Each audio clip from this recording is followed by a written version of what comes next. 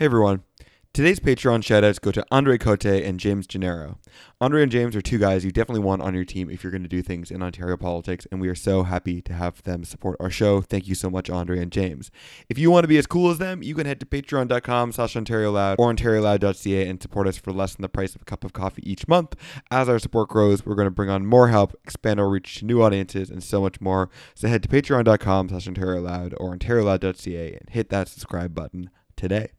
Sometimes before Sam gets here, I will sit at his microphone and go, I'm Sam Andre. I'm Sam Andre. I do get multiple compliments on my radio voice from random podcasts.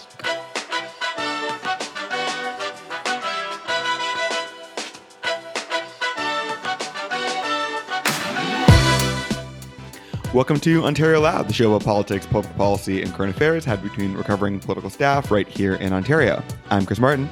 I'm Kate Hammer. I'm Alexi White. And I'm Sam Andre. We've got a great show for you today. We'll be talking about Doug Ford losing his cell phone, bringing an end to the era of him giving out his number publicly. We'll be talking about the mass resignation of the Brantford Children's Aid Society Board of Directors. But first, guys, I feel like we have to talk a little bit about Trump, something I am loath to do. And to be clear, this is a show about Ontario and occasionally Canadian politics, but something about this moment feels a little urgent and just necessary to address. So starting with the obvious, the president is a racist asshole who tweeted that 4 Democratic congresswomen of color should go back to where they came from if they didn't like what was going on in the USA. I think the exact quote was the crime-infested countries they came from. Gross. Even after a formal rebuke from the House of Representatives, the president appeared at a rally where he stood at the front and sort of looked on as the crowd cheered "Send her back" in reference to Muslim Congresswoman Ilhan Omar, who came to the U.S. as a refugee born in Somalia. These tweets have prompted Canadian leaders and leaders all over the world to respond. Prime Minister Trudeau said that I think Canadians and people all over the world know exactly what I think about this comment, saying that diversity is Canada's strength and that's not how we do things here. Andrew Scheer has said these divisive comments have no place in society. Jagmeet Singh had perhaps the strongest reply, calling them ugly and racist. Some folks on Twitter have been circulating a video reminding us that Doug Ford called himself a Trump supporter on a City News interview some years ago, saying he wouldn't waver even if the GOP wavers. And so, I don't know, I just want to create some space to reflect on this shitty moment in our politics. Any reflections, thoughts? So maybe I'll start. I think it was obviously a chilling moment. Lots of people are rightfully reflecting on how the United States and its sort of political system can recover from what is happening. And people are throwing around civil war a lot more than they used to. And I just think the whole thing is going to get uglier before it gets better. And as its neighbor, I think can't help but be pulled into and caught up in that. But I think the whole world seems to be backsliding on racism and xenophobia and immigration broadly. We shouldn't gloat about what's going on here in Canada. I mean, we just have to look at the Quebec religious symbols thing. And I think broadly, People's Party and yellow vests and everything. And so while I thought Trudeau's comments, I was glad that he took the moment to criticize Trump, which he, I think, rightfully picks his moments to do. I also thought the criticism of Trudeau's comments not sort of reflecting on the systemic racism here in Canada and what's going on in Quebec. I thought that was really fair criticism. And I know they're rightfully sort of holding their powder on what's going on in Quebec because of politics. And I think that that's too bad. Yeah, I guess I'm just sad. I don't have much more. Yeah. For me, it felt a little bit like, in terms of like sort of big defining moments to respond, it felt a little bit like fouling one into the seats on a 2-strike count. I don't think it certainly didn't hurt, and I'm glad he addressed it and said something. Taking the swipe at Donald Trump, but not calling it racist. I really agree with that point, that not mentioning some of the systemic racism that we're seeing in Canada, and sort of even worse, sort of painting Canada as, that's not how we do things, we're not racist here, is not true to, I think, a lot of people's lived experience. And if he's trying to be sort of a representative of a more progressive Canada, I think that sort of starts with acknowledging that we face these things here. And I think he would, like, if pressed, but I thought the sort of exact comment and clip did a little bit of what they probably wanted it to, but not everything. Did it feel like a framing that was trying to avoid talking about Trump personally too specifically, which potentially was a strategy. I mean, knowing the delicate ego that the president has and potentially some other considerations that Minister Freeland is probably trying to negotiate right now, that maybe they were trying to avoid poking the bear too much with the president. And so to condemn racism more broadly without talking to the president personally. So yeah, he doesn't have a lot of love for Justin Trudeau, but I was thinking more recently of the 2 Canadians detained in China right now, right? And how Canada's been trying to leverage the US as a partner in freeing them, and how actually Donald Trump had sort of said recently that they would be an ally in that. And I who knows, right, where that's at and whether they were an important ally in that. But, whether there was sort of a critical moment or a critical piece of that in the background or something like that in the background, and whether that was sort of making everyone extra nervous about poking his delicate ego at this juncture. And that sort of put them as a possible position, because typically this would be the kind of thing that Justin Trudeau would jump all over, right? Like, this is so bread and butter liberal politics to say, no, we're the party that embraces diversity, that embraces newcomers. And so it's a bit conspicuous, and especially kind of in contrast to Scheer, it's conspicuous that he wasn't jumping up and down all over this. It would be really good timing for him to do that. And he's more than happy to contrast himself, not just to Scheer, but then to the likes of Doug Ford, who's entirely endorsed and embraced Donald Trump. Yeah, it's certainly possible. It's impossible for us to confirm whether that's the case. But I think your theory probably holds water, Kate. It's too bad because to me, Trudeau came off like a Republican senator who, gets cornered somewhere and basically tries to give platitudes about general concepts without actually coming down on one side of the tweet itself. And so I thought that parallel, like just the fact that my mind immediately went to like, oh, wow, that sounds like it could have been, a moderate Republican senator. That's not a great place for him to be in. So I think I agree with Chris that I don't think he won any favors with it, and I think he still managed to criticize Trump. So I guess we'll never really know whether that strategy paid off for them. I think generally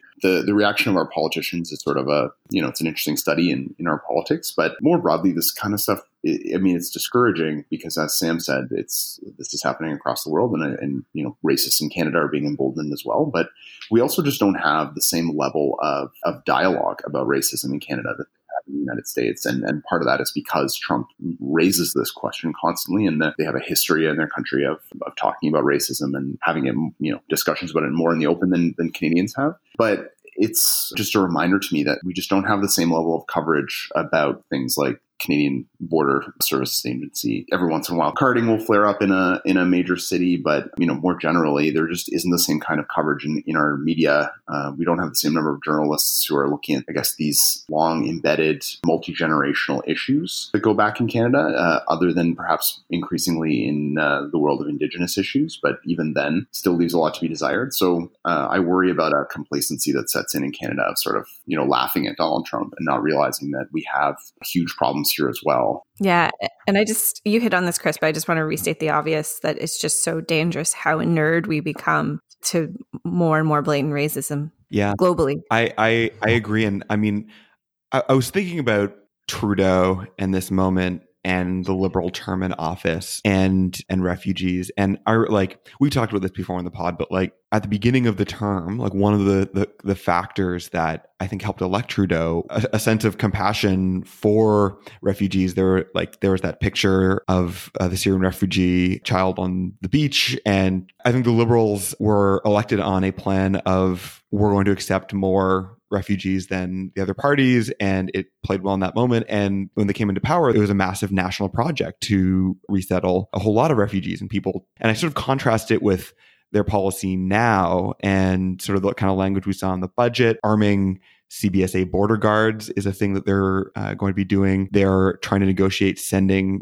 refugees back to the United States by closing a loophole, that the loophole in the Safe Third Countries Agreement. And all of these things are going to raise the danger for refugees who are crossing the border, who are already in an extremely vulnerable position. And I can't help but think that this moment that the Liberals are responding to is in some ways worse. And so I found a bunch of polls that basically said the majority of Canadians don't think we should accept more refugees at this moment, are looking for messages that are going to be, tough on the border and that kind of thing. So how far to your point, Sam, we have backslid is not only showing up, I think, in the kind of statements our leaders make, but also the policies that Canadians are favoring at this point. Chris, you hit it on the nail on the head. I mean, how can we still have, let's say, third countries agreement with these guys with the changes that have recently been announced by the Trump administration around not accepting migrants coming through Mexico, basically? Like, it's insane. Oh yeah, I actually don't believe that the Trudeau government is anti-immigrant. I think that they're kind of trying to have their cake and eat it too. But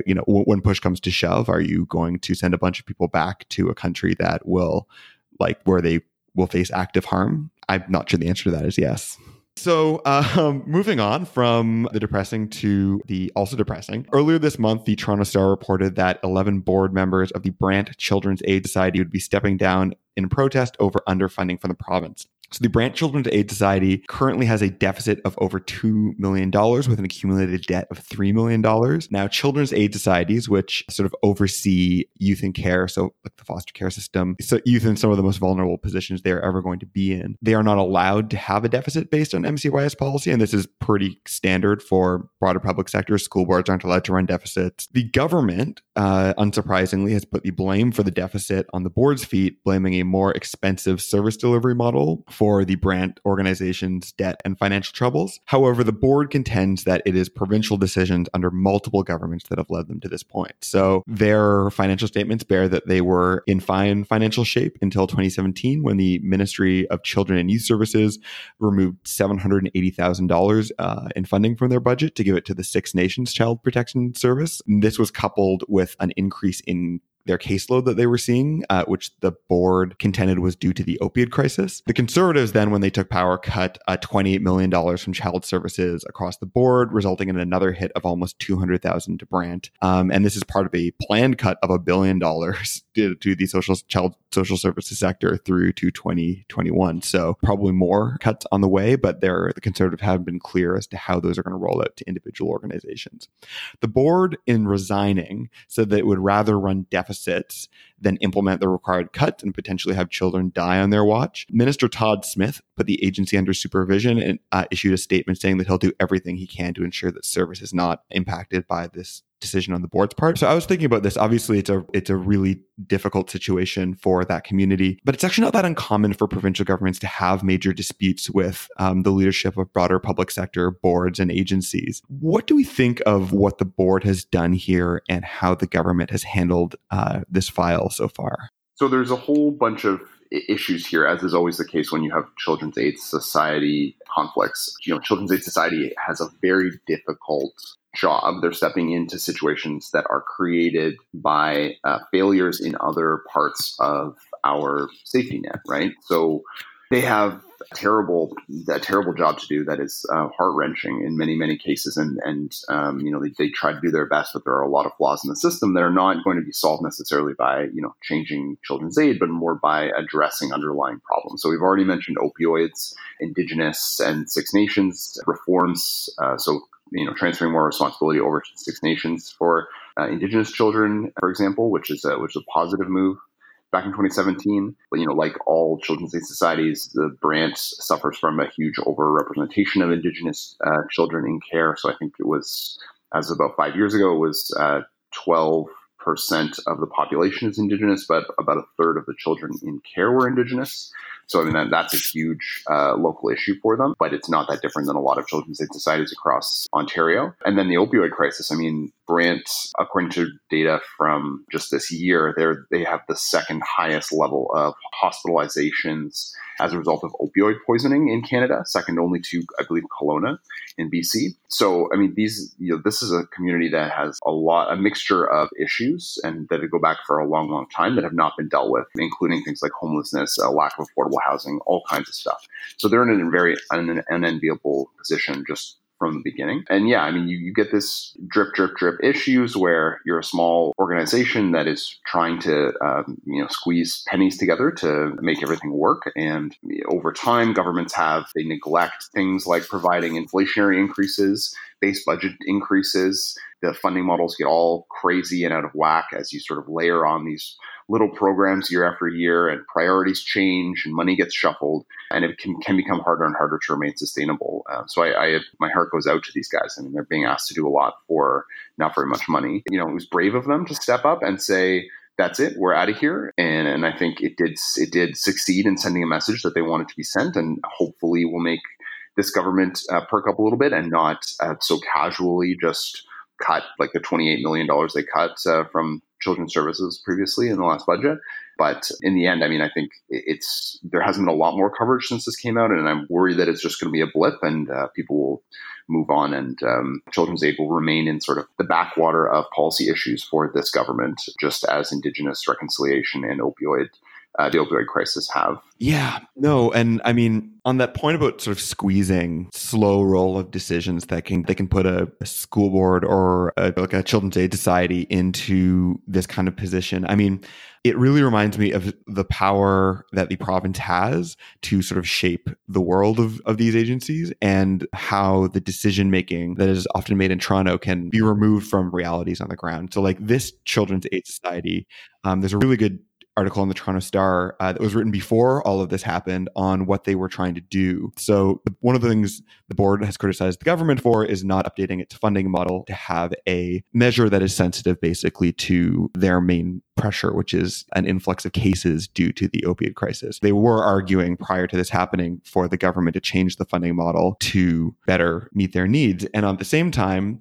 they were trying to innovate by basically, what I gather was opening sort of these centers in diverse parts of the Brant area where there were problems that were kind of pre-emergency spaces. So like if you were a family that was sort of under watch or considering issue, you could go here and access services, care, free meals, that kind of stuff. And it was, according to the Toronto Star and the people and the community members who were accessing this kind of innovative service delivery model, it was working, it was appreciated, it was something different. And so what kind of kills me about this is I used to work on the financial side of the school board piece, and we would get very worried if a school board was going into deficit. But here's a case where, in one of the most difficult situations, you have a Children's Aid Society that is trying to innovate in public policy and basically getting slapped down for it. I'm sure if we were to go to Ministry of Children's Social Services, there would be civil servants who would rightly say they were operating at a higher cost than the rest of the system. We don't give everyone else, and the board should have known the risks of doing that, and the board should have changed their approach to basically stay sustainable in the model and the current reality that they are. I mean, that is technically correct, but it kind of sucks because it's a great example to me of how the provincial government can sometimes be a barrier to innovation on the ground in some of the agencies that we fund. And I think that the Conservatives probably have the lion's share of the blame here. But going back to our time in government, I think these problems started pre-Doug Ford. Although, Doug Ford probably poured gasoline on the fire. When I left journalism, I was doing an investigation into a Children's Aid Society that I won't name that came to my attention because a former ward of that aid society came forward because she'd been placed in a home where she'd been sexually abused. And she claimed that the leadership there had been blind to a bunch of homes there had problems there. It was a really small aid society, and a bunch of homes there had actually had major problems with a lot of the children being abused, and that a couple of them even had, been rings for generating child pornography. And actually, when I dug into it, long story short, there were sort of like five of them had gone to court, and the allegations were quite serious, and it had gone on for years. And it sort of raised this question about how the leadership, had not vetted the homes very well, and certainly not been very proactive in dealing with some of the problems, because in these homes, sort of, there were multiple children, and it was sort of an open secret often that this was happening in these homes.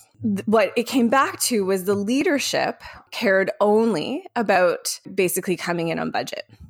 That the leadership who had been there were sort of long tenured leadership. Their focus solely was operating a sort of fiscally tight ship, and that was in itself a very difficult thing to accomplish. And they were sort of known throughout Ontario at sort of, I can't remember how regular all the CASs would get together to meet, but they were sort of, this leader was sort of known for sort of standing up and saying, yep, we're on budget, that's it. end of story. And actually there were sort of employees beneath them who had PTSD from feeling sort of squeezed between this was their only focus, but looking out for the kids and the kids whose well-being they were charged with looking out for. And sorry, this was, to be clear, like this was up under the Liberal government at this point that this was happening, and the budgetary context that we put in place. And my point is that as soon as you make that the only consideration with a vulnerable population like this is the kind of stuff that's allowed to persist. Like, we're talking about this entirely in the wrong way. And this is an incredibly egregious, like extreme outlier example, but it's just so problematic. And you can't kind of play like one game or the other, right? You can't kind of play like this is irresponsible. Like for the Ford government to talk about CASs in this way is just this population is too vulnerable, and I don't know how they do this. It's dangerous. You know, we talk a lot about the sectors that are getting cut under this government, and you know, like education seen cuts, post-secondary seen cuts, healthcare is going to see perhaps not like real cuts, but like per patient cuts probably. And, you know, there'll be, I think, while I am mad about those, like I know that there are structures and powerful voices in those sectors that will have the ability to stand up to this government and create a media narrative that is counterproductive, because they're services that are used by everyone, including middle class and affluent people. I continue to think that this government's most damaging legacy is going to be the shit that they're doing in community social services and with children and youth services, because the cuts there are massive and they're real. And like that ministry is all transfer payments to the most vulnerable people. And that's where you see the most immediate, most harmful, most damaging effects. And it continues to frustrate me that you don't see the same kind of public outcry about what is going on there as you do in healthcare and education, just because they're, you know, bigger, more powerful sectors. So from the tragic to the more absurd, Ontario Premier Doug Ford is giving up his cell phone. No longer will you be able to call his personal number, which he has famously given out publicly several times, and leave him messages. Aides have said it is because special interest groups were flooding the line with coordinated campaigns, but also pointed out that harassing messages were also part of the mix, to the point where the phone was not even usable. I actually can 100% believe that. CTV also reported that the Premier received several pictures of male genitalia, also as well as a variety of hate mail. However, it was also well known that his staff is frustrated with the Premier's penchant to use his phone to return calls and messages that he received, as well as call randomly and without warning into drive time radio shows. And okay, but as though this is going to stop that. Like, he doesn't have another cell phone? Well, no. Sorry. And just breaking yesterday, I guess last week when this aired, the loss of his phone has not stopped him from calling into radio shows. Because he called into I think it was Jerry Agar yesterday to pledge to figure out what is happening with a police investigation for an escaped murderer who was found not criminally responsible for his murder due to mental health issues. He called to express his outrage and that he, as Premier, would figure out personally what is going on. So, I mean, I was going to say this is the end of an era. I'm not entirely sure it is the end of an era. But I'm wondering if we can reminisce for a second on our favorite Doug Ford phone moment and maybe ask ourselves if this was a good approach or strategy for him. Have I told you guys I called that phone once? No. I had to call it as a reporter once for when Greg MacArthur did that big investigation on his alleged hash dealing days. I think it ran on a Monday and I was the Sunday reporter, and it was something like that. And I had to do the one last chance to see if Doug wants to comment call. And so because that cell phone was so widely circulated, it was like, well, call Dougie's cell. Yeah. And I actually got him, and he did a kind of classic Doug Ford, well, you guys are just out to get me, and you know, Kate, this has to stop. We had a nice little chat, but it didn't really have much to add to the article. But yeah, I called that cell. It was a good time. That's a great entry. I think that's going to be a strong contention for favorite Doug Ford phone moment. I will say it is kind of fascinating to watch him evolve into the role, right? Like you could barely get away with giving out your cell phone number, I would think, as mayor, although obviously Rob Ford did it. But, Ontario is a province of 14 million people. I saw somebody tweet that even if 1% called, that is a call every 2 seconds or something like that. It was always going to be a ridiculous thing to suggest that he could fight fires individually in a province this size. And so this obviously is no surprise that this has happened, and that obviously special interest groups were going to use it to their advantage. And obviously people were going to send dick pics. Like, all of this was obviously predictable. So I think it's mostly just funny to me, but I think it's also perhaps a funny example, I think, of their overall settling into the being government and having to watch what you say and having to watch how you act. And it's interesting to watch. My favorite of his calls, which is actually probably one of the more recent ones to make into the media, but I just going back to this whole Eugene Melnick saga with Lisa McLeod that we talked about on our last episode, where Ford called him, it sounds like twice on the day after this had happened on a Thursday. Check in and find out specifically Lisa McLeod had called him yet to apologize. So he's, according to Eugene Melnick, Ford called him and says, "Hi Eugene, I just want to make sure Lisa called you. Did she apologize?" And Melnick says, "No." And Ford says, "Aw, crap, I'll get a hold of her." I mean, it's just the province is being run by just a pack of fools. It's great. So, no, my favorite phone moment of all time is the famous, I think the classic, "Daniel, are you still up?" text that Daniel Enright sent Doug Ford a text message complaining about cuts, his friend getting fired, and a thing never expecting to get something back. And then at 11:18 p.m. received, "Daniel, are you still up? Do you have a minute for a call?" And it's the screenshot has Doug with DF at the top on his iPhone. He also, I know he typed it himself because he said R is spelled with 2 A's, so there's some typos in it. And yeah, I mean, I just think it's one of the truly special memories in Ontario politics. The Premier of Ontario sending a "you up" text. So creepy. It's so weird. But part of me thinks, and maybe this is just me being gullible and buying into their stupid narrative that they're trying to spend, but I think in some ways this kind of stuff works for them because, well, of course, for the actual business of running government, it is probably incredibly problematic. It has allowed Doug Ford to seem sympathetic and caring when his government has not conducted themselves as such. In the way that the budget rolled out, his random calling into radio shows and pledging to figure out what's going on with this thing that was a policy that his government implemented, the cuts to legal aid, all that kind of stuff, I think led a bit of a proof point to this narrative that he wasn't totally well aware of everything that was happening, and made it sort of seem when he canned Vic Fideli from being the finance minister, made it sort of seem to me part of me wants to give him the benefit of the doubt for not knowing exactly what they were doing, which doesn't make me like them anymore. And in fact, I think incompetence is just as bad as malicious intent. But is it though? Is it? I feel like being a little bit hapless is an advantage these days. Being too capable, it makes you too liable. I mean, if you go back, it's right?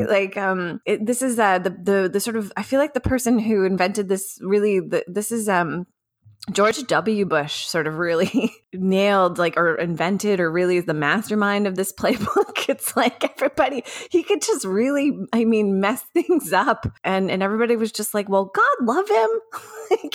And since then, I can name there's a bunch of politicians who just get forgiven so much because they're authentic. You get to be dumb because it's just you. And then if you're capable, well, you're conniving. You're too calculated. It's not real.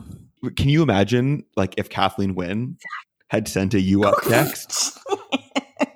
Right. It wouldn't have gone well.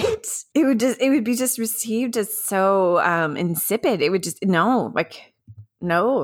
The Aw Shucks government strikes again. And that's all the time we have for today. Thank you so much for listening. We actually recorded a little bit more, which we will be releasing in a bonus episode sometime later this week, probably Friday. And this is actually going to be our second last episode, full episode, before we go on a little bit of a summer holiday. But we will be back in September with some federal election coverage, which we are really excited to bring you.